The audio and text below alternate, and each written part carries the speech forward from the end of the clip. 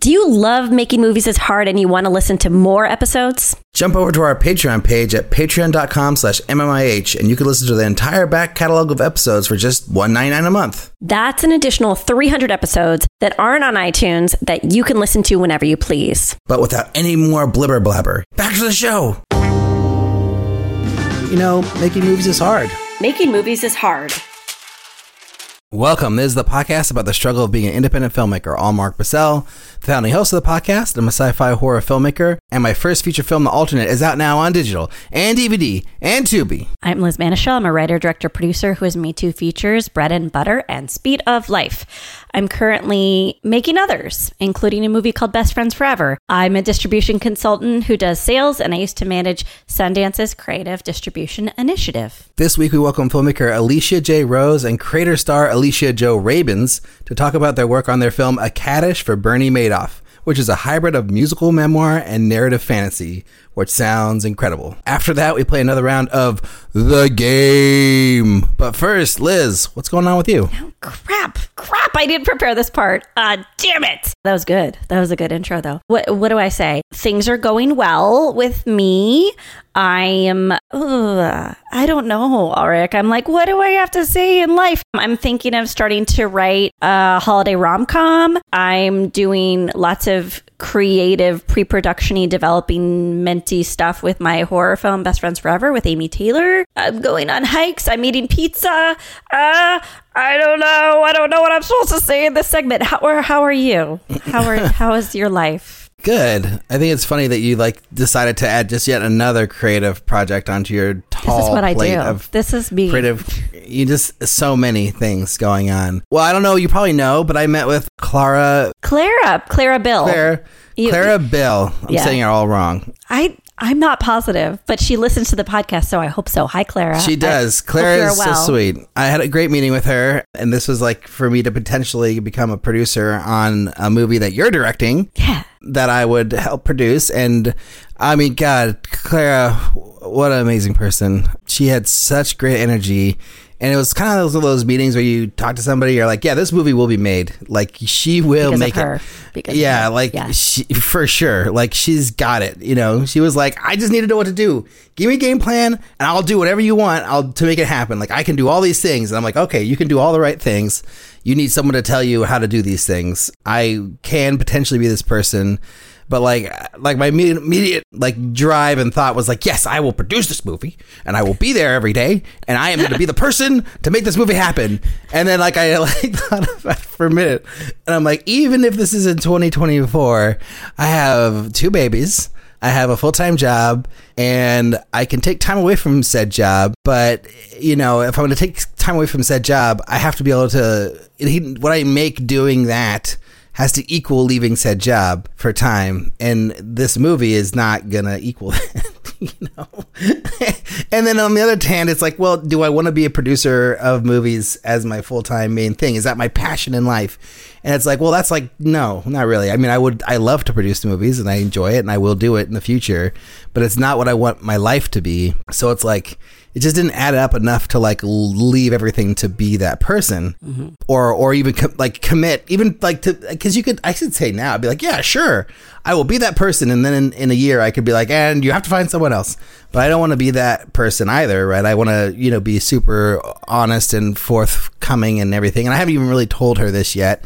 She'll hear it on the pod. Wait, maybe not. I probably will talk to her before this comes out, but I am going to help. So I'm turning the gears on how I can help. I have a couple of things. I'm actually going to have a phone call later today about it. So we'll see. We'll see how it goes. But I basically feel even if I am not going to be a big part of it, I could probably at least give her the game plan. Be do these things. These are the things you're going to do. Consulting producer. Why not? Yeah. You know? Yeah. And I can take a credit or whatever. And maybe if there's a little tiny bit of money somewhere for me, a little fee or what, I'm sure, great. But I mean, that's not why I'd be doing it. I'd be doing it because I want to help this person make this movie. And you're already a part of it. So I was telling her she's already super in a great position because she has you, she has other people. Thank you. She's found a really great director, which is the hardest thing to do, I think, in a lot of ways. So I feel super confident in the whole thing. and I know she'll do it. I think I could probably help her do it. But if this phone call I have later today goes well, I could probably help her in a much bigger way. But we'll see, fingers crossed, how it goes. I don't want to really say my plans or my schemes because they may not come out fruitful. But yeah, so that was fun. That was a fun conversation. It was also fun to like go through the process of like, I'm in to like, I can't be in all the way, but I can do these things to help and be a part of it still. Do you know what's funny? It's like, normally I'm like, Ulrich, say no to everything unless it brings you joy. Like, and I say yes to a lot of things, but there's like a strategy, and there are always things that are not happening in the next 3 months or 6 months or whatever, right? There are things that are happening in like 10 years. But in this circumstance, I'm like, oh, I hope he doesn't say no. I hope he doesn't take my advice. Like, I hope he's involved. And I think just to give, I know this is becoming the Clara section. The film is called The Come Up, and I like to pitch it as kind of like a bridesmaids wine country type of film. And Clara is a wonderful stand-up comedian in the Bay Area and a writer. And I met her through a guest that you brought onto the show, a zero gravity manager. So it's just interesting how like the podcast interweaves in and out of our world. But I just wanted to pimp out Clara, and I'm going to share her website really quickly. It's iloveclara.com, and everyone should check out her work. She's very funny. One of the reasons why, I was going to take the call no matter what, but like I watched some of her stand up when we were like, arranging the call, and she's very funny. Yeah. And she had a really great Alameda joke that I really enjoyed, and I almost sent to all my Alameda friends. I have a bunch of friends who like were born and raised in Alameda and basically will never leave Alameda. They will like die rather than not own a house in Alameda somehow, It's so funny because like it's just like this such a commitment to a place that is lovely. I don't know if you've been to Alameda. I don't think I have. It's a lovely place, but it's only so lovely. It's not like the loveliest.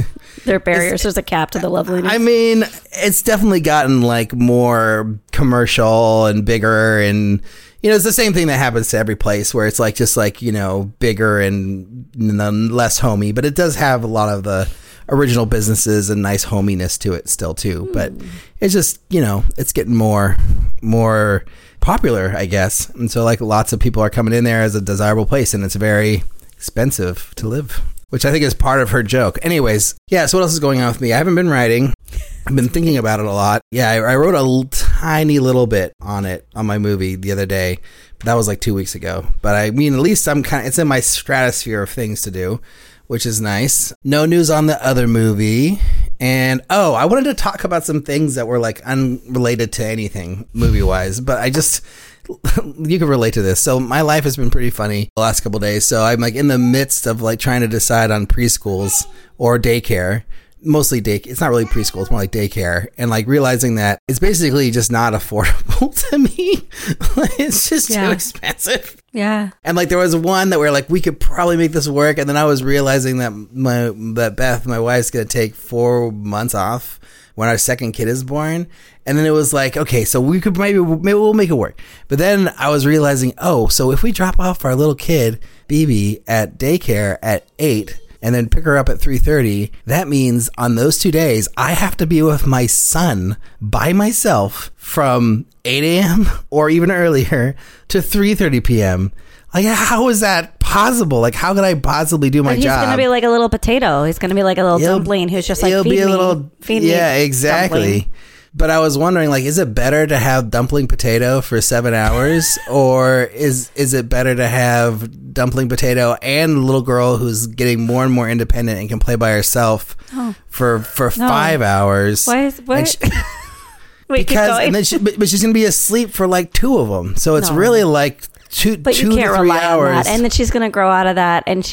But the older they get, the more demanding they get. I say, take that little dumpling potato and just feed it every 2 hours or whatever you need to do.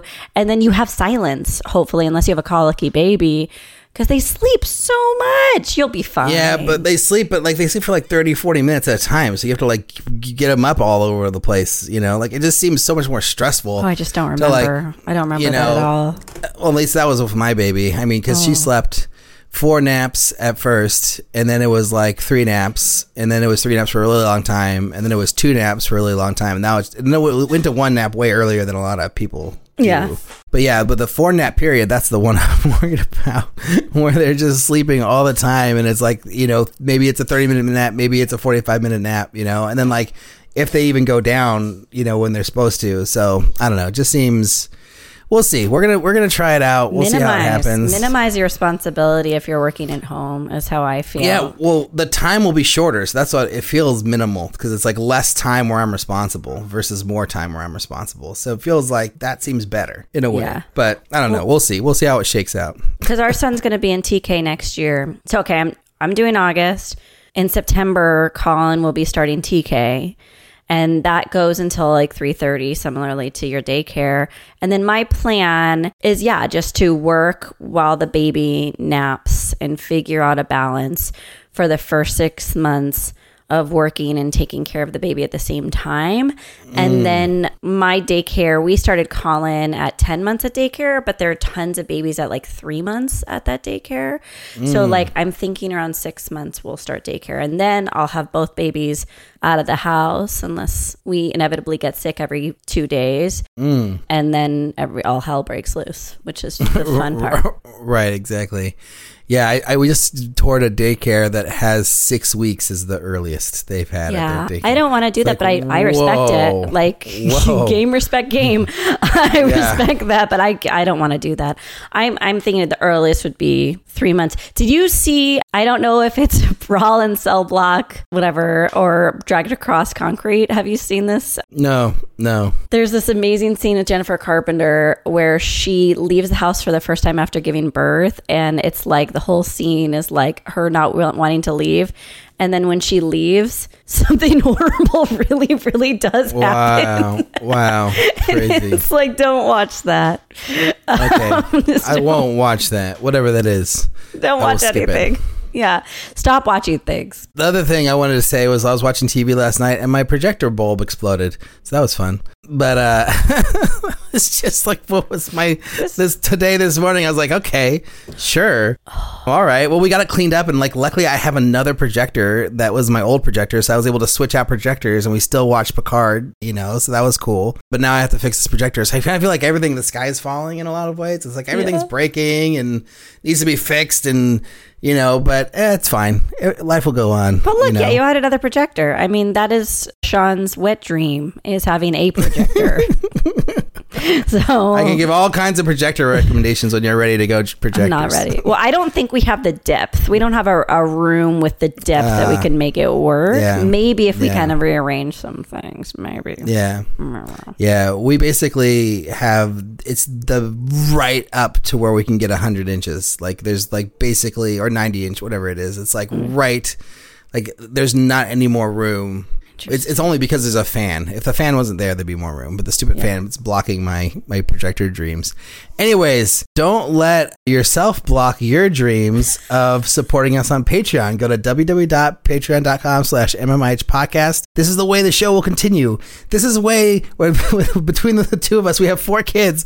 We can still make this podcast and Eric happen. Has 2 kids, so there's 6 kids. Oh my God. Between the 3 of us, there's 6 children in the world to feed, revolving around this podcast. So if any support you give would be great. And then what you get for that support, you get to see our weekly meetings, which they would die down for a minute, but they just came back, and there's going to be one posted later today. And then also all the back episodes like 1 through 350, whatever it is, like you will have access to those, which you do not have access to those now, or at least not most of them. So that is the way to help us, and it'll also help you listen to more of the podcast. Also, don't forget to check out Jambox.io. They're a new royalty-free music and sound effects company with an emphasis on high-quality cinematic cues. Their composers have worked on soundtracks for Hollywood-level films, working with directors like Michael Bay, Martin Scorsese, or global brands like DJI. They even offer customized plans to fit your needs, which is pretty great. So use our code MMIH to get 20% off your full year subscription today. But without any more delay, here is Liz's chat with Alicia J. Rose and Alicia Jo Rabins.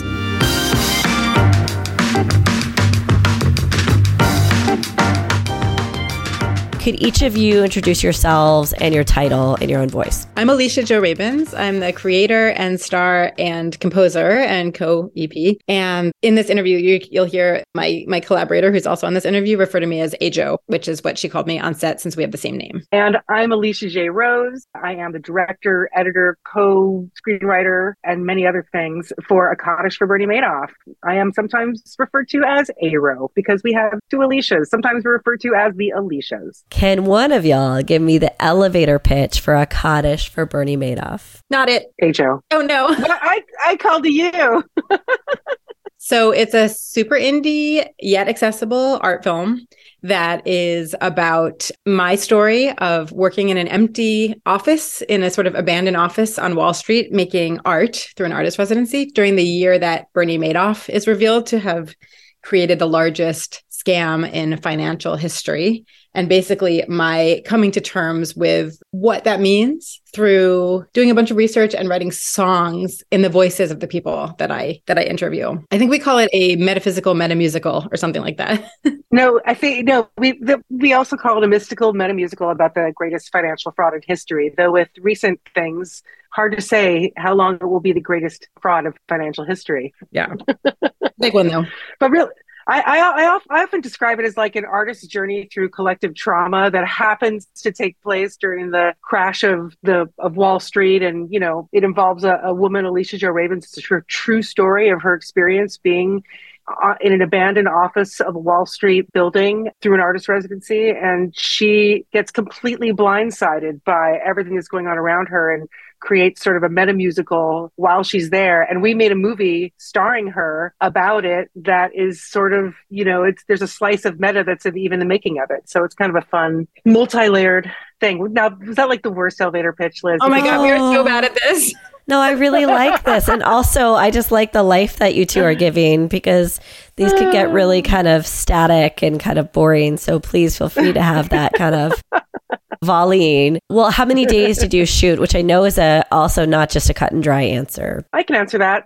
Really something like 13, maybe, give or take a couple days, because we wound up using some footage that was in our concept trailer that we didn't necessarily intend to use in the final film. But that shoot was, I think, 3 days in New York. And then we did principal photography, which is, I think, about 10 days in Portland, maybe a little less, thereabouts. And then we did a couple more days in New York. So something there. But, you know, because we cherry picked some footage from The Stab in the Dark, as is a concept trailer, you know, it was some of the most beautiful footage, that incredible view of Wall Street that we have in the film at sunset, you know, this view of seeing behind Ajo's shoulder. We got that whole location for free because our cinematographer's friend lived in an apartment in that building and let us in there. So one of many stories we can tell you about how hard making movies is. I also just want to say, in our defense, we're working on a new project now, and I feel like we're really good at that elevator pitch. We already forgot how to talk about We're not just idiots. Well, that of course not. But I will get in 2 questions that will be clarified how long you've been working on Kaddish, right? Because I think people need to know. Yeah. But briefly, what can you say about the rough budget of the film? That's a good question and interesting conversation, because, you know, we kind of had to make a big decision, and I'll speak on behalf of Laura Cuddy, our producer, who's incredible. You know, we had sort of X amount pulled together. Part of it was money from Ajo's kind of grant funds. Part of it was money she put in on her own. I put in on my own. We had an incredible funder patron that came to the table to match our crowdfunding funds. So within that, you know, and then there was a little more at the end and pushing, and, you know, I think ultimately it was under 150, probably closer to 115, 120, something in that zone. And we've actually made a little tiny bit of money back, believe it or not. So, you know, ultimately, but really it's a micro budget film. I think that qualifies, right? Yes, it does. I'll answer that for you. And between us, we were, you know, it's based on a solo theater show that I created. So it's my IP. I was the composer. I was the star. Alicia, my co-Alicia, was director and editor. And And then our co-partner, Laura Cuddy, was producer. And so we all between us, were able to also make the trailer without any additional cost. Like we kind of put in so much labor that was an amazing way to keep our costs low. And it was COVID, so we got paid by the government to sit around and thank God we had this project. So, we literally we wrapped production in November of 2021 in New York, thinking 2019. 2019. That's correct. So we got really lucky in that we wrapped production in November of 2019, right before COVID. Ajo was going on another trip, and as she is wont to do, she's like, "Oh, I'm going to be somewhere. Why don't we also film part of the movie? Or why don't we film part of the series? Or why don't we film something else?" And I love that spirit that she's got, and I will get on a plane. So I'm totally down with that. And we're like, yeah, let's do it, because we had spent the whole summer of 2019 making the film. Now, I know I said we only filmed for 10 days. That doesn't sound like the whole summer, but we actually got our location for pretty much the whole summer for free. Another incredible gift that made the movie possible. So we were able to spread production out. We did just 5 days of music videos only, and then took a break of 3 weeks or 4 weeks, and then got ready for the other side of production, took our sets down for the music videos and rebuilt our sets in the same building basically, and then came back to it for another 4 or 5 days. Then we did that again, then came back to it again for a couple days to film the elevator scene that's in the film and the party scene. So it was really unbelievably luxurious, as if we had a real budget, but we just happened to have an incredible arts loving person who owns buildings and is a big part of sort of the Portland cultural scene here. His name is Brian Wanamaker, and he happens to own this building, the Falcon Arts building. And just to add another little moment of hilarity of making movies, that particular building, which happens to be the former home of Pacific Northwest College of Arts, but is an original office building from the early 1900s. It's got a history that in some ways is similar to the story of the movie. But we had lost our primary location 10 days or maybe less before we even got this location. So we had something totally different in mind. It fell apart. I happened to know this guy. He had lent me locations in the past. And I was like, it's a long shot. And he's like, yeah, not only can you use this building, but we've got 3 floors empty. Sure, Alicia, come on in. And we're like, what is happening? And then it happened. And we're like, so we got to do this incredible thing. It wasn't like we just got together and made it in 10 days. We really had 3 months that we did 10 or 12 days in, spread out with pre-production and reproduction every single time. And I should say we live in Portland, Oregon, and the community here really, really stepped up, and just amazing artists who collaborated with us. I think we were able to pay almost everyone, but very, very indie rates. So, yeah. Well, we just got a taste of some of the timeline, but one of our questions is just to give people a scope of how long it takes to make movies, right? So this one woman show creator star, Alicia, when were you inspired to write that, right? And then let's do the math of kind of I do want to hear, and maybe we can even insert when you two met each other into that timeline. Yeah. So I got the idea in 2009. In 2010, I got a grant to support my creating the theater show, and it was a 2-year grant. So that culminated in 2012, which is when I premiered the theater piece at Joe's Pub in New York, where I was living at the time. And then I moved to Portland at the beginning of 2013 and kind of continued to develop the theater piece, staged it a few times in Portland and toured it a little bit. And then I think it was probably 2017 when I decided I was done touring it. It might have been 2018. And I wanted to document it. And it basically, in the process of looking for people to document the theater show, long story short, I met with Alicia, and she had this vision of actually turning it into a feature film instead. And so about an hour after first meeting, we were kind of off to the races. I can add into the preposterous of that. Basically, I'd heard about the show, Akata Shaberni Madoff, her performing it around town, and I'd heard really good things. And so was bummed that I'd missed it. And then she'd reached out to me kind of out of the blue. And I was really intrigued. She's like, oh, I'll pay you $50 an hour for 3 hours to just tell me what to do with this, videography of the show. And I was like, oh, I'll do anything for money, basically. I mean, come on, let's come down to it. Any filmmaker will. $50 an hour is a pretty fair rate. I thought, yeah, let's do it. So, then she sent me the requisite material for that. She sent me multiple other versions of videography of the show, the album, which was already on Spotify, lots of stuff. It wasn't just a little camcorder thing. It was in a pretty advanced way, already documented it. And I don't know, I just kind of fell in love with it was the problem. the problem that became the solution. I did. I love songs. I'm a huge music nerd. I have 20 plus years in the music business in my history, and I'm a musician. So, the songs, the fact that there were songs was really interesting to me. I love the story. I thought, this one woman show is great, but you're going to do videography? Like, this is a great story. Like, that's not enough. Like, this people cared about this in the first place when you did it as a live show. They felt it. I heard good things. I really am enjoying what I've watched, but it's not enough. Like, just getting more cameras and doing the same thing again. Why would you do that? So basically, the problem is I immediately felt something for the piece, and I felt an interest from just a fan's perspective in a way, or an audience's perspective of like, there's more that you could give to the story, because it's really a timeless story of an artist's journey through a lot of bullshit that like gets rained on all of us. And so I really connected that to my own experiences, to the moment, just coming out of Trump, which was a nightmare in 2019, and like all these things. So I walked in totally not expecting for the next, I don't know, era of my life to be collaborating with Alicia Jo Rabins, somebody with my same name. And then I found out later that she had gotten an erroneous email. That's how she knew about me in the first place. So I blindsided pitched her. I am not somebody that considers myself a blindsided pitching person, although it sounds so badass. Maybe I should just own it. It's like total imposter syndrome, but I did it, and here we are.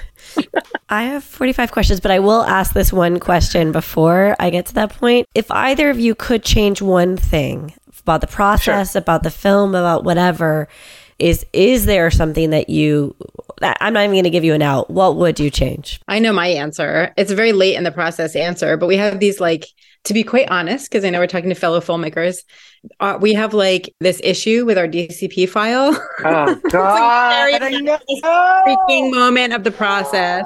We labored over every second of this film. We poured our hearts into it for years, and then somehow there's some technical problem with the export where we go to a beautiful theater and we start screening the DCP, and every time there's a different thing that either a little section's off sync or the soundtrack's playing at a third of the volume, which is not good in a music film or any film. So that is that's the thing I'd like to change. Liz, there's a ghost in the machine and we don't understand, and it's fine on Apple and streaming all over the North America, but for cock reason, there's literally a ghost in the machine and we do not know what's going on. It has been a little bit different in all these different theaters. Sometimes it's fine.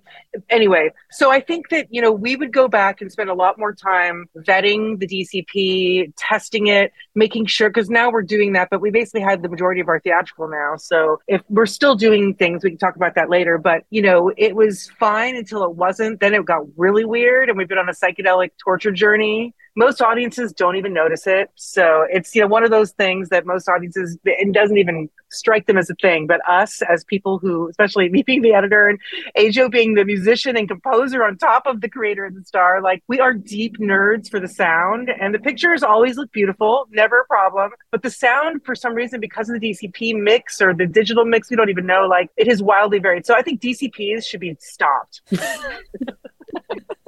It's their fault, not ours. No, it's probably our fault, but still, that was the worst. That has been the worst part of it. I have a full outline, and then the more you talk, the more I'm okay, I have to ask about this. I'm gonna go back to a question that I didn't even write down, and because I'm hearing both of you, and I'm feeling there's this magical conviction that both of you had to put this out into the world. And I know each of you kind of have already shared why it got under your skin, but is there anything we haven't talked about? I mean, it's 14 years for you, creator, star, Alicia. It's 5 years for you, director, editor, Alicia. That's such a meaningful amount of time to work with a stranger too on a subject that maybe someone would hear and say, well, that was 2008, get over it. I don't know what kind of reaction other people have to the material, but clearly it's incredibly compelling because it's had this long life. Whatever. Sorry, I will stop waxing and vamping. I just am curious, is there something that pulled you along this long to keep going with the project? Well, I'll say a couple things. So by way of background, I come out of the world of creative writing, specifically poetry, and out of the world of music, specifically like originally classical violin and composition, and then later touring with bands and more like sort of songwriting. And so for me, writing this theater piece was the first time I had worked in the mode of theater. And, now as a sort of mid-career artist, I've just accepted about myself that like I love to work in new mediums. I don't really like to get comfortable. Like once I get comfortable, I sort of like to push myself to do something that I don't know how to do. And so I wanted to document the theater piece because I felt like I was done, not with theater, but with that piece. I felt like, okay, I can't really do much more with this. And then what Alicia came along with was, there were two things. One was the idea of working in film, which I have never done. And it was absolutely incredible. And it's a medium that I've always loved, but never even considered working in because I have no directorial skills. I'm not really like, I love visual art, but I don't really work in visual media. And so the thought of getting to work with someone with Alicia's skill set and really be true partners on creating something, telling the story in that medium was a huge infusion of new energy and excitement for me, even though the story I had already told. And the other thing is that Alicia really, and maybe you want to talk about this more, Alicia, but she had this big picture perspective that, the story itself happened in 2008 of like, Madoff scam coming out, but really it was kind of like prefiguring what we were dealing with in 2019 with Trump. And a lot of just general kind of like corruption and emperor has no clothes awfulness that was happening in our society. And that really opened my eyes because I had been so focused on the Madoff story that I had not seen all the connections with what was happening around us. But through Alicia's vision, I saw that we could focus on this story, but also be subtly trying to comment on what we were going through societally at the exact moment. So it didn't feel like an old story. Well, and I asked, as we went into the adaptation process, turning it from a theater piece into a film, I really pushed us. I tried to push AJO. I pushed us in general to bring it forward into now. Because I thought, Bernie Madoff is one of those criminals that once he dies, and ironically, he did die right after we had our very first festival premiere. Once he dies, he'll probably be swept under the rug on some level or not or whatever. But what's it going to mean in the long run? Like, is it, he literally, my question to her was, is he an aberration or a trend? And she wrote a song kind of with that in mind to bring us to now, to leave the audience with that. Yeah, it happened 2008. It probably happened in, 1902. It probably happened. Like there's so many different ways this has happened, right? It's happening now. Sam Bankman-Fried, or in a more disturbing sense, Harvey Weinstein, or all these house of cards that have been built on, entitlement and lies and nothing. And it's not just him. So to me, the thing that made it compelling wasn't even really Bernie Madoff. It was Alicia Joe's parsing of how to deal with it through her religion, through her spirituality, through her creativity, and also thinking about what it meant to be Jewish in the context of dealing with a collective criminal, a criminal who perpetrated collective trauma on all of us out of their willingness to not ever tell people what they didn't want to hear. That's something now I saw a million times up till then, not as bad, but my goodness, we couldn't have known how many times we'd see it since. Mm. Well, and let's talk about the Jewishness of the film too, because I know there's a part where it influences distribution and festivals, but I have a question that maybe I'll kind of fold into this, which is like, how do you make a movie with no comps? And how do you make a movie like we, all of us work together in pitching this film in the world of distribution. And maybe there are some films that you can pull from, but it is an incredibly unique movie. I mean, even when we were talking about the elevator pitch, it's tough, right? It's tough to sum it up in one sentence. And then also like to build in something so foundationally important to a lot of people, the Jewish religion, the Jewish culture. I'm just curious, like, how much did religion play in the film for both of you? And then also as we transition to our conversation about distribution and festivals. Yeah, well, so the story of my whole career as an artist, and maybe we can talk about this in the distribution context when we transition to that, but I have been working, my kind of day job that I'm passionate about is that I'm a kind of progressive feminist Jewish educator. So I teach about Jewish traditions and rituals, and I officiate rituals, and I teach bar bat mitzvah and b'nai mitzvah students, and I give lectures teenagers. And so everything from like kids to kind of academic stuff. And that really gets into my artwork too. And I really love to draw on, especially kind of reinvestigating ancient Jewish ideas through a lens of feminism. And I really love Jewish mysticism. So I like to look at places where kind of esoteric mystical ideas might intersect with the world in front of us. So definitely with the Madoff film, I was looking at Kabbalistic ideas of interconnectedness and kind of energetic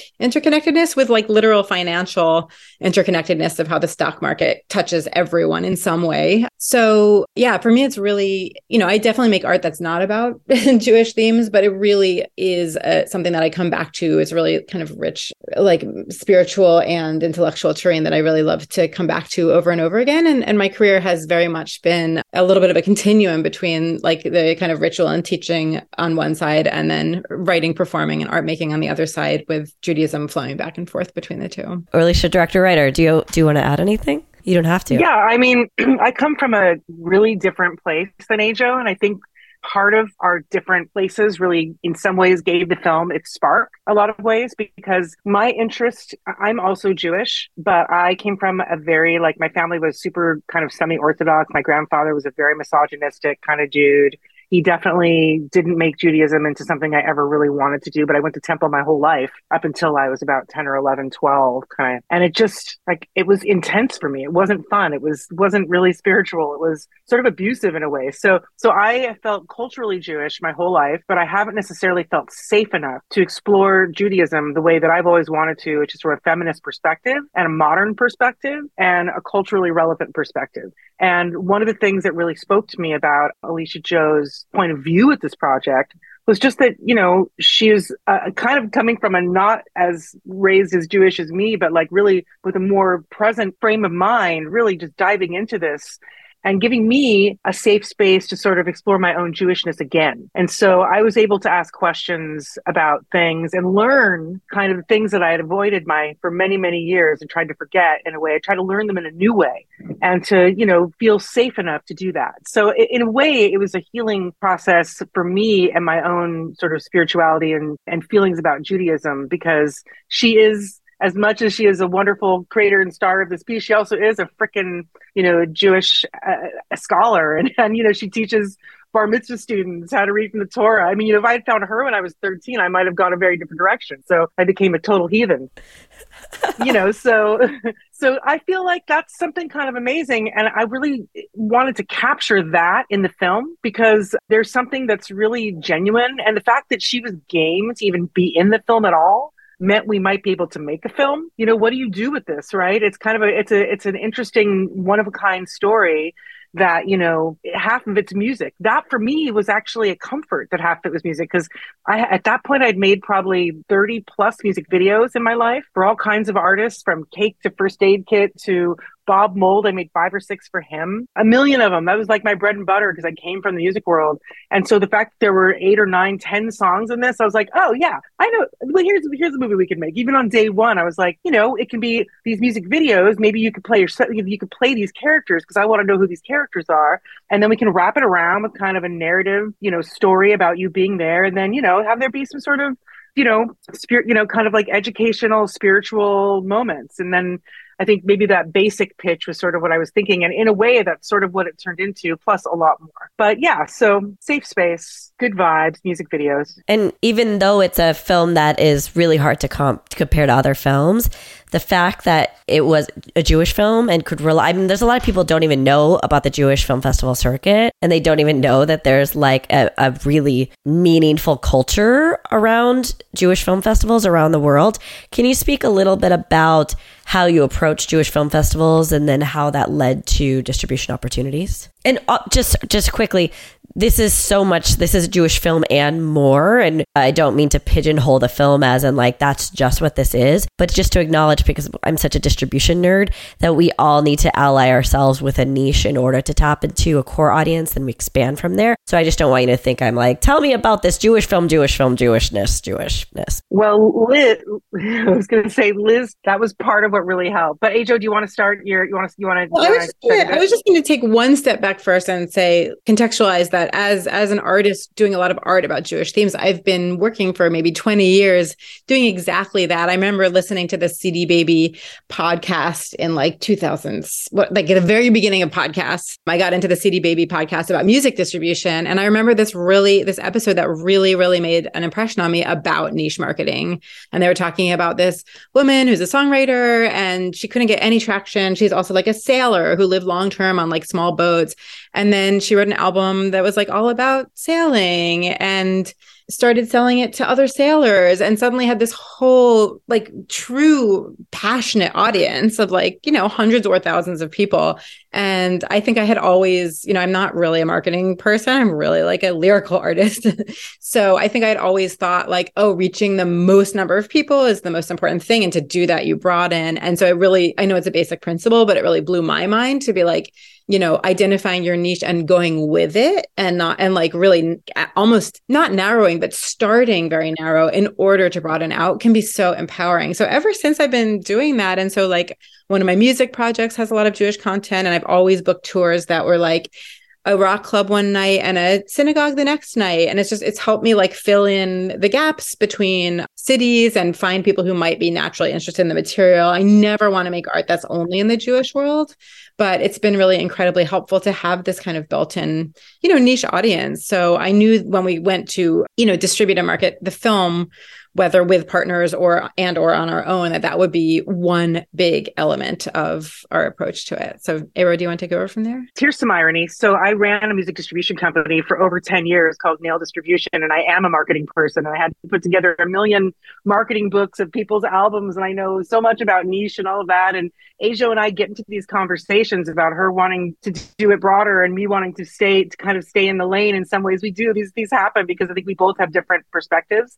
But I really believe that if you can focus on an audience and find even 10 people, that can grow to 100 people, that can grow to 1,000 people, that can grow to 10,000 people, and so on and so forth. And so as an artist myself, with and independent of this film, I focus on making sure my work is all within my purview in the way I want it to be. So if somebody discovers this film, they might discover my 30 music videos that somehow, even though they're not related at all, have a connection. And same with Ajo's work with Girls in Trouble and her other things. Like, it's one, this is Kaddish for Bernie Madoff. We wanted both, ultimately, we had to trust each other, to have it be a part of both of our body of work.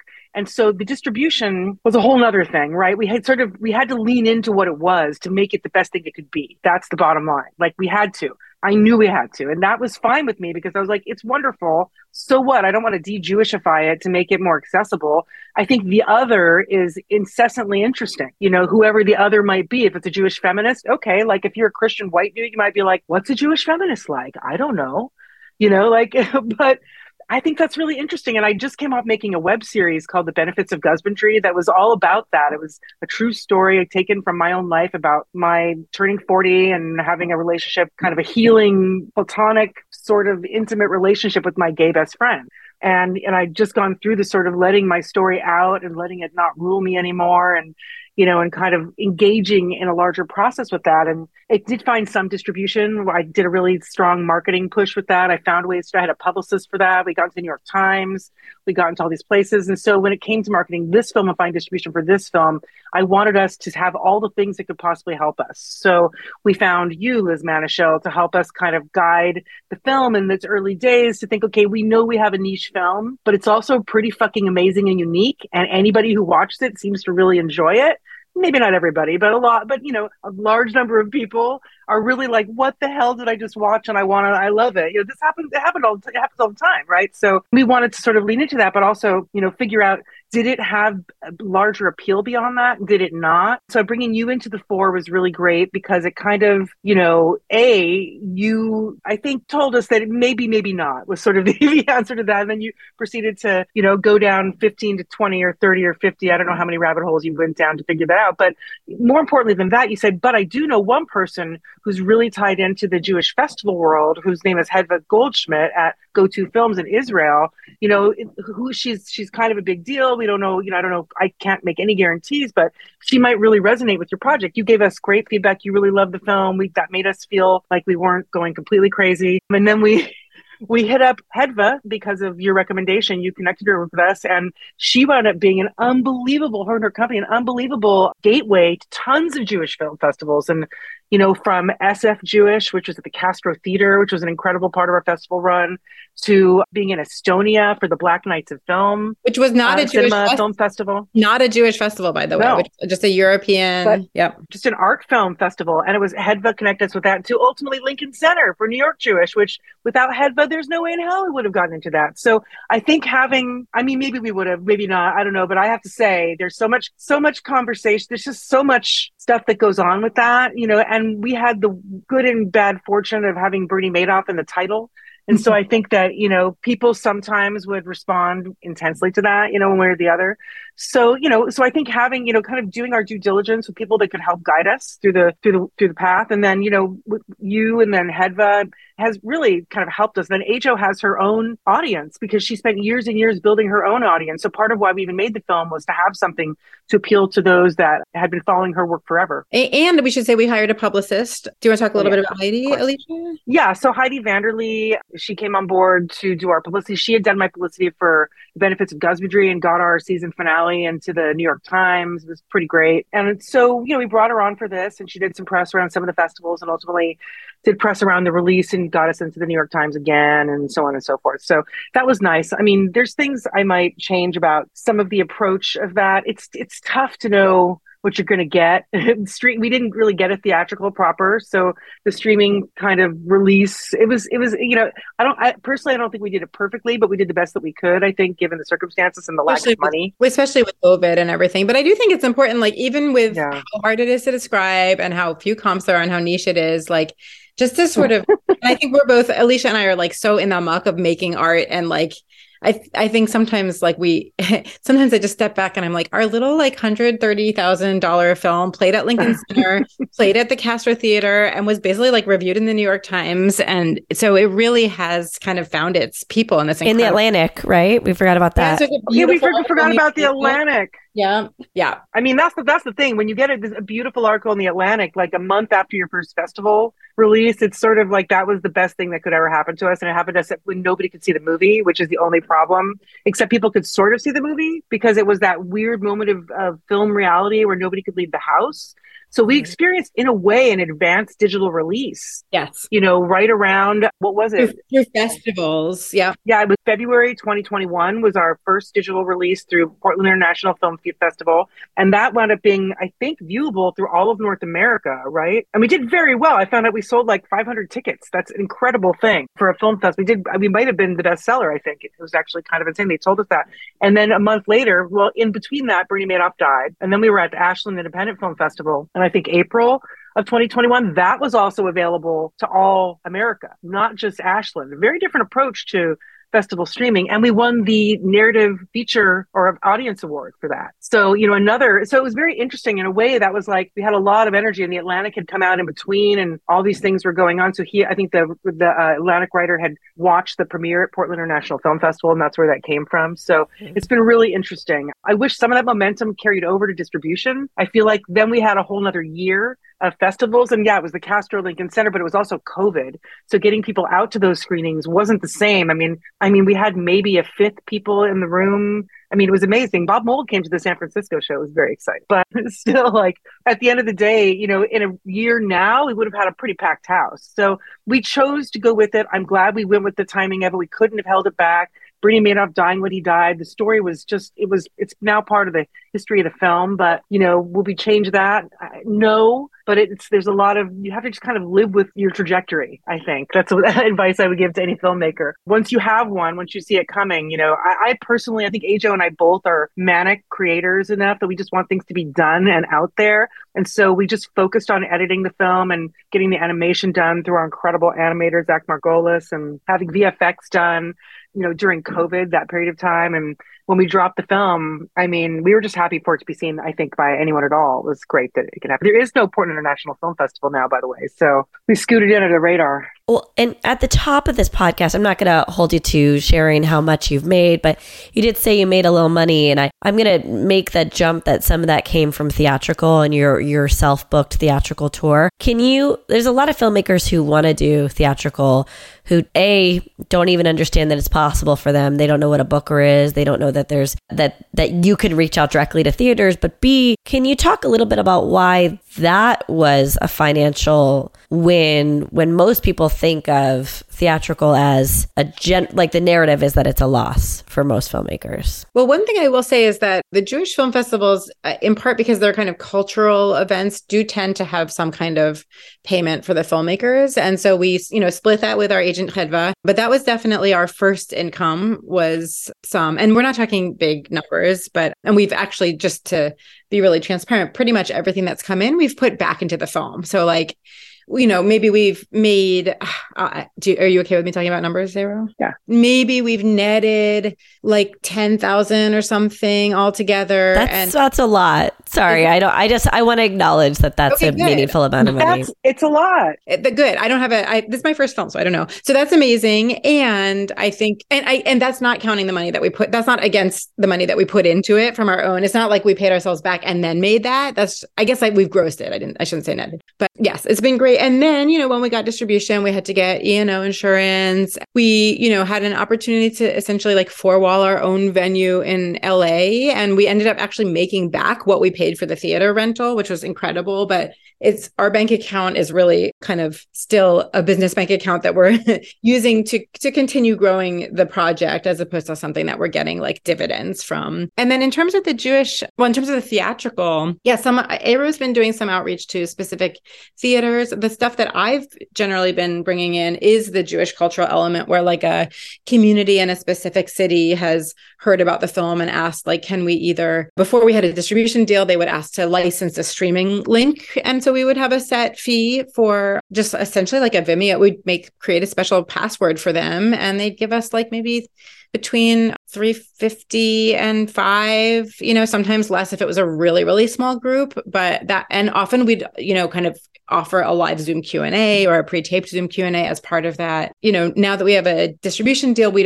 not allowed to do that with streaming anymore, but we retained theatrical. So now we'll say, well, you can't stream it, but you can screen it at your Jewish community center or synagogue or at a local cinema. And then we just kind of work out the deal for each of those. By the way, that screening fee is really good. I just want to say that out loud. That's a $350 to $500 is a meaningful screening fee, and it shows that there's demand for the quality film. Well, and there's sort of, to me, it seems like an endless shelf life potentially for this project, which is part of what intrigued me about making it in the first place. It might not be as active at the beginning as it was at the beginning, but it still continues. There's like multiple screenings still in the books for this year that are going to happen over the next few months in the region at either through different, synagogues or Jewish community centers where the money is quite legit, I have to say. We've gotten paid up to like $2,000 for some of these screenings. So, there'll be a Q&A involved, but that's like unbelievable to me. So, and that's sort of where the money is in some way, because you're really, you're helping create a conversation for them.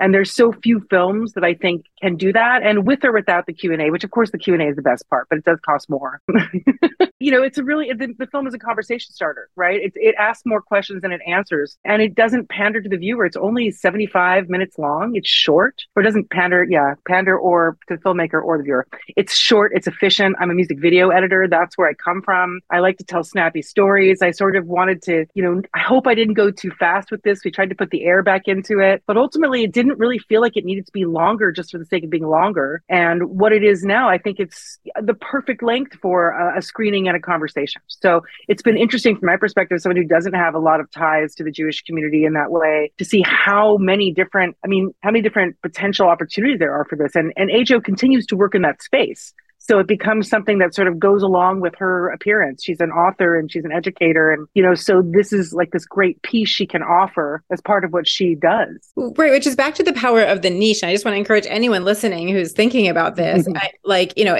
For us, it happens to be kind of cultural, religious, but it really could be, anyone who's in charge of programming is going to have a budget. Like programming, unless it's, there are certain grassroots things that don't have budgets, but generally people expect to pay a presenter presenter an honorarium to appear no matter what the field is. And so whether it's the subject of your film that has its niche or something about your identity, or, it could be really anything. But I think thinking about like, where are there people who sort of have the directive in their organization to like support X, Y, or Z, and to bring people in to either nurture that community or inspire that community or train people or spread awareness about. And it's a great, I've just learned that through my life as a musician, that thinking about where you align, not necessarily as much with the art world, which is such a different model, but with the sort of community organization world, and then even nonprofit or educational world, can be just so powerful. And I know we're almost out of time for like these general questions, but I have one,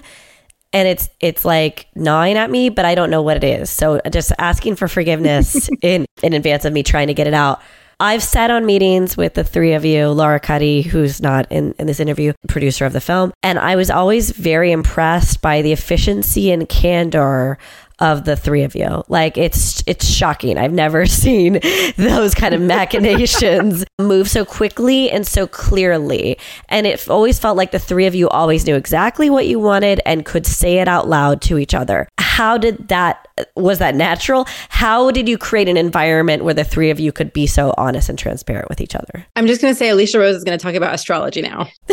No, I'm not. No, I mean, I know, but there's probably something astrological. Well, okay. I'm a Capricorn with Aquarius moon, Aquarius rising. Ajo is Aquarius with Capricorn moon. And I can't remember, is it Libra rising? Anyway, whatever. But the point, no. Here's the thing. So, I mean, I've been directing for about 12, 13 years now. And over the past 7 years, I've been working with Laura Cuddy as my producer for just about everything.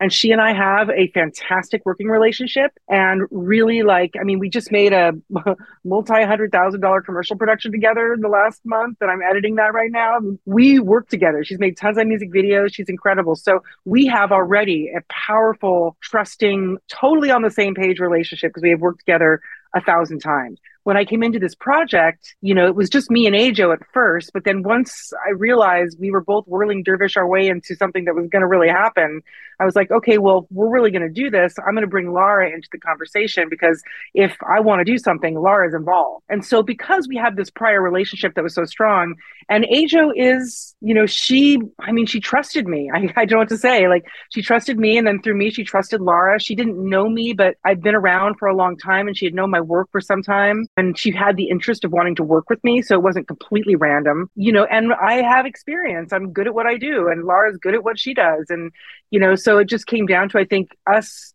feeling like, I think she had never thought about it as a film. So when this idea came through me to her, and ultimately to the three of us, she kind of just let us do what we do. But we always had good conversations. And I will say we came up with one thing I'll recommend to all filmmaking teams, where if there are two Alicias or like two Daniels or two whatever, then you have to, share control and share power in a situation. Sometimes one person is gonna get a little wacky on one side, the other person is not always perfect, but we came up with a system, because we needed to trust and see it through all the way, called problem children. So if there's a problem child, we'd say, I have a problem child.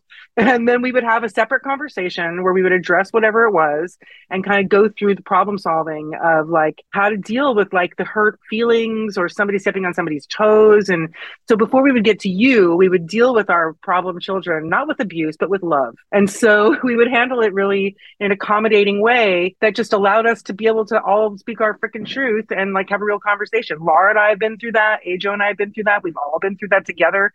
And I think that gave us a place where, for the most part, we knew what we wanted. We've had lots of conversations, right? Lots of times chatting about what the possibilities are. But, because I have a marketing background and Laura's, made 10 features and so on and so forth, we kind of, we knew what we were doing. We're smart people. But at the same time, there was a lot of trust between us, all three of us.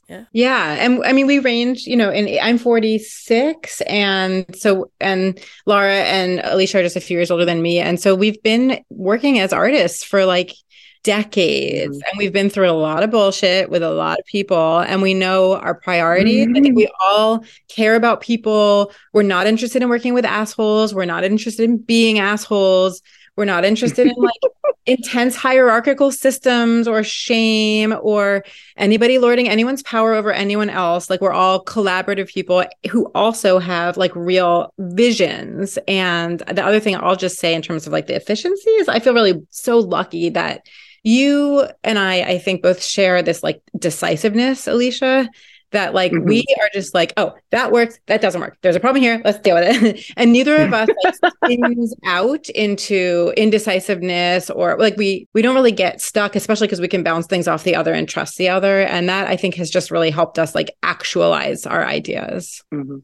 I mean, I think as a director, I'll ping this on really quick. As a director, like that's my biggest strength is that decisiveness, right? And so, you know, when you find other people that can also trust it and have their own opinions, but be able to kind of bend to be open to other points of view, and then be equally as decisive once you've considered those options, whether that's an adaptation or an evolution of your point of view. But maybe that's female filmmaking, Liz. I don't know.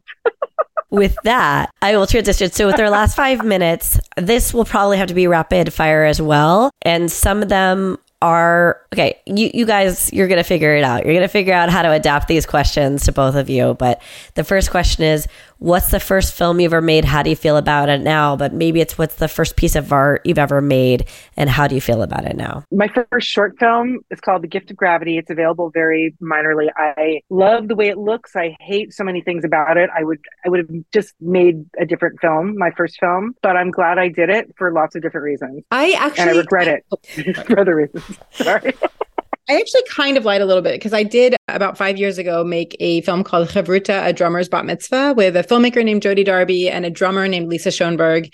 And it was about Lisa getting her bat mitzvah tutored by me and officiated by me when she turned 40, and her teaching me how to play rock drums in exchange for me teaching her how to chant Torah and teaching her about our traditions. And it's like a 15-minute video that you can, short film, whatever, that you can watch for free on Vimeo.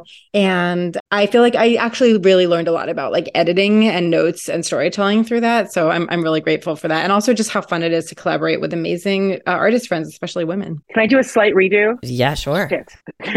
Just that I at the point I made my first film, I had made 25 music videos. So my first music video was more of like a magical moment of understanding what I could do and how I could do it. My first film was trying to make that work with somebody who was paying for it, whose vision overrode mine. Yeah. So that was the problem with the film. It wasn't so much that I hated the film. It was not getting to make the film I wanted to make. And so that was a lesson I learned. I didn't have to learn twice. Can you both share one piece of good filmmaking advice or art creation advice and one piece of bad filmmaking or art creation advice? Yes, I'll do this first. Good advice is something that I learned at a Creative Capital training years ago. They're an amazing artist supporting organization. And they said, basically, when you're putting your art out in the world for whatever, festivals, residencies, distributors, whatever, you should be getting 9 no's for every yes. And if you're not aiming high enough. And it really reframed it so that instead of it being like a mark of shame with every rejection, it was actually a sign that like you're doing your job. I mean, that's the job.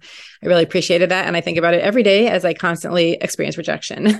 And the bad advice, I think like, write every day, no matter what. I think that is complete patriarchal bullshit, and that it's okay to be cyclical. It's okay for things to change. It's okay to have a day that you just need to take off, and that listening to your own inner rhythms is kosher. Okay, for me, let me think for a second. Good advice I've gotten or good advice I have for other people? Either one. I would mostly just say, being part of the conversation is better than not being part of the conversation. And you have to join it to be there. So finish what you start, make something. Yeah. I don't care if it's a music video. I mean, that's how I taught myself filmmaking, basically. I'd taken stuff in early college a million years ago, but I retaught myself through like one Super 8 class and making a gazillion music videos. I started a career that way. And now look, the Daniels just won all the Oscars. They did the same thing. I met them in Portland when they made a Shins video. I lent them my art director. I mean, the world is that small, right? Like we're all doing that kind of work. But what are your ideas that are going to really like shine, So, align yourself with people who can, see bigger and better than you, like you have to have people there to facilitate your vision, and you have to facilitate theirs. It's a collaborative process. It's not one person being the genius. It's everybody recognizing everybody's genius so we can make a really fucking great thing. Bad advice? Oh God. Oh, I've had some really questionable moments. Bad advice to, just, shut up and take it, basically. That's the worst advice I've ever gotten with male like EPs who've expected me to not talk about their bad behavior. I have brought their bad behavior to them. I've had like somebody as an EP be too forward with my talent and my producer on a commercial set. And, I brought it up to their attention and they've denied it and then dismissed me from their roster 2 weeks later. They would probably give me the advice that, shouldn't say anything. But you know what? Fuck that. I would rather have a more complicated, longer swerve of a career that takes longer, but is from what I really want it to be. I mean, this is my ultimate retirement dream career. So, I was already in the music business for 20 years. So, Well, we're at time, so let's skip to the last question, which is making movies hard? Oh, yes, but it's so hard, but it's the best kind of difficult there can be because you get to utilize your brain and, actually elasticize creativity and find new ways to approach something, solve 1,000 problems. For those with ADD or ADHD specifically, it's like the best thing ever because you can learn how to edit to solve that problem. You can learn how to do color to solve that problem. You can basically figure out lots of ways with a very small team to do it all yourself. So it's really hard and it takes forever and it costs a lot of money and sometimes not as much money as you think, but it's the best kind of difficult you can be a part of. Agree. Hard, and almost everything that's meaningful and important is hard. And this kind of storytelling and just sharing of like human experience is such an important thing and like just so absolutely worth being hard. And there's so much joy in the hardness. Liz, what was your biggest takeaway from your talk with Alicia and Alicia? I love them. They were one of my first clients when I started to do my consulting work. And I just started with like an hour consultation with them a while ago. And then they hired me to do sales and like they trusted me. And I just think they're a very effective team of very talented individuals who are driven and really good communicators. Like, I guess one of the things I've learned that's a fantastic byproduct of consulting and doing sales is that I get to witness what makes a team work and what makes a team not work, putting films together. And it's like they are so clear about the way, whether they're happy or unhappy or what they want to do, what decision they want to make. They're just so incredibly efficient. And I talk a little bit about that in the interview. I guess so my biggest takeaway is a personal one for them in that like I believe in them. I believe in them as artists. I believe in them as filmmakers. And that everyone should go see a Kaddish for Bernie Madoff wherever they like to watch movies. I think it's really amazing that two Alicia J's found themselves and were good collaborators and made a movie together. I think that's crazy that there's two Alicia J's. And it's confusing when you talk to them, but they have like their own little code, like they code like J-Ro and J-Raw, or I still don't know after years of knowing them.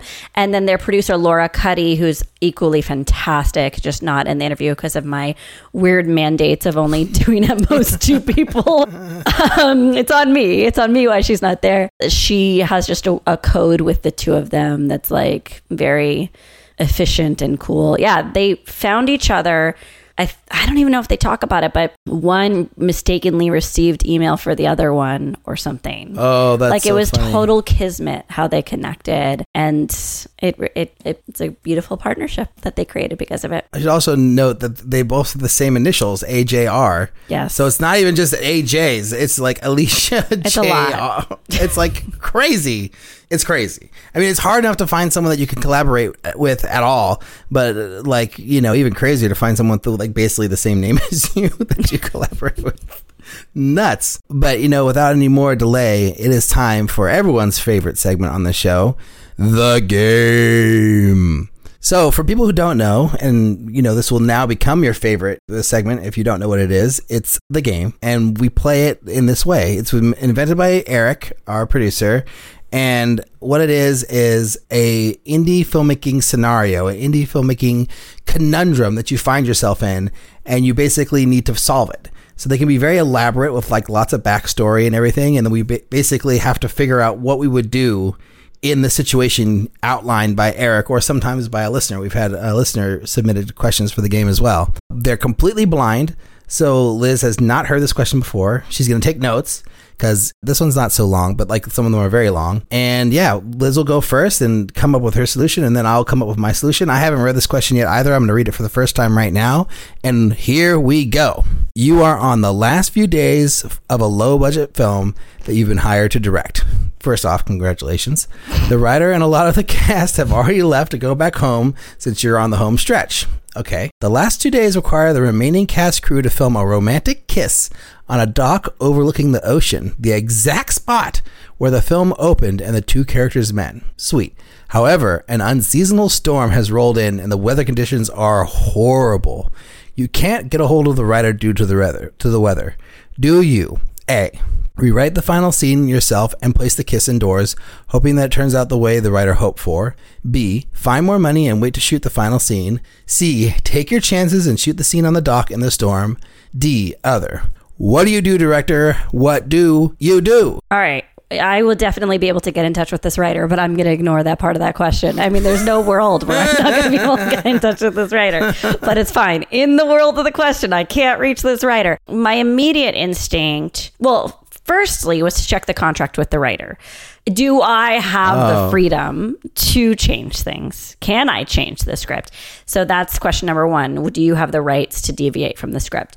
Two, my immediate impulse was to move it in front. So it's essentially either in front of a window overlooking the same spot or in front of a window where you put a green screen behind it so that you can recreate that it's overlooking the same spot.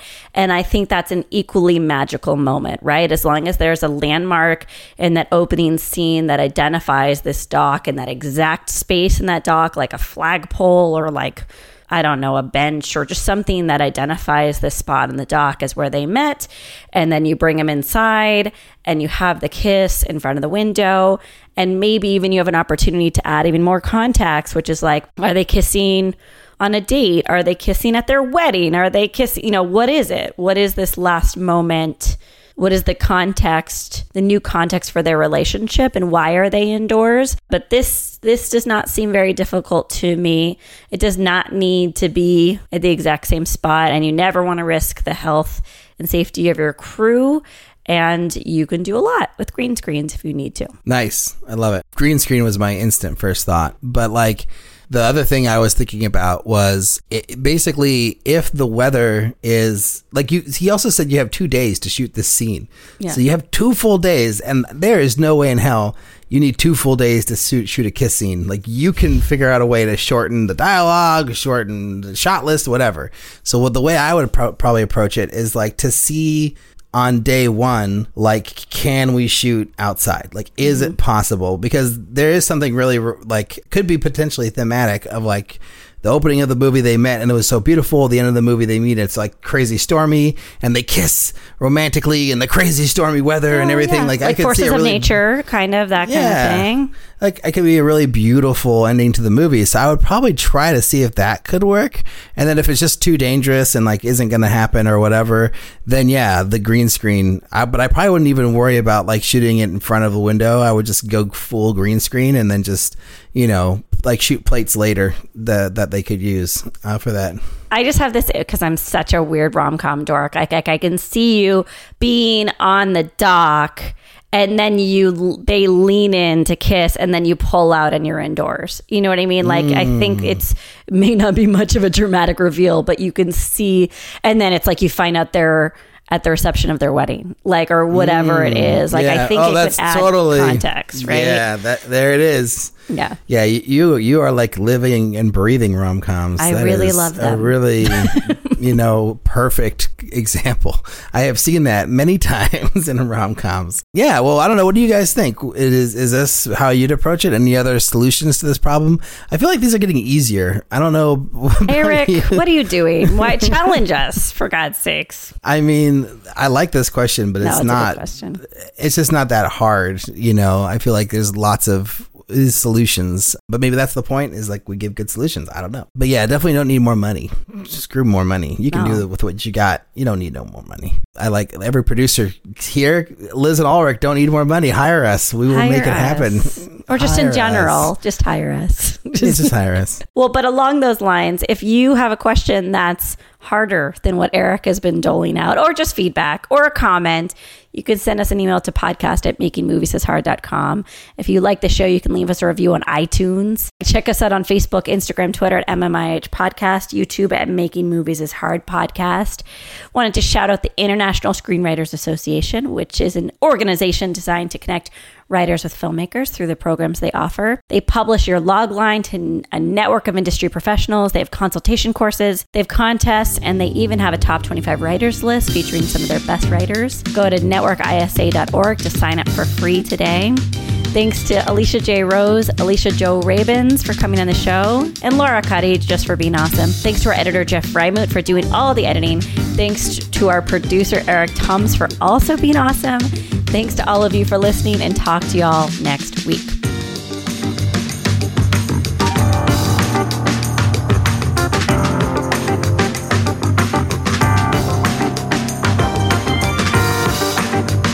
You could just say that. You could just say, I don't know anything. And then we can talk about that. Yeah. Everyone knows I don't know anything. That's not new. No one knows anything. No, except for Tyrion Lannister. We're all just dumb. You know when you're listening to a true crime story that has an unbelievable plot twist that makes you stop in your tracks?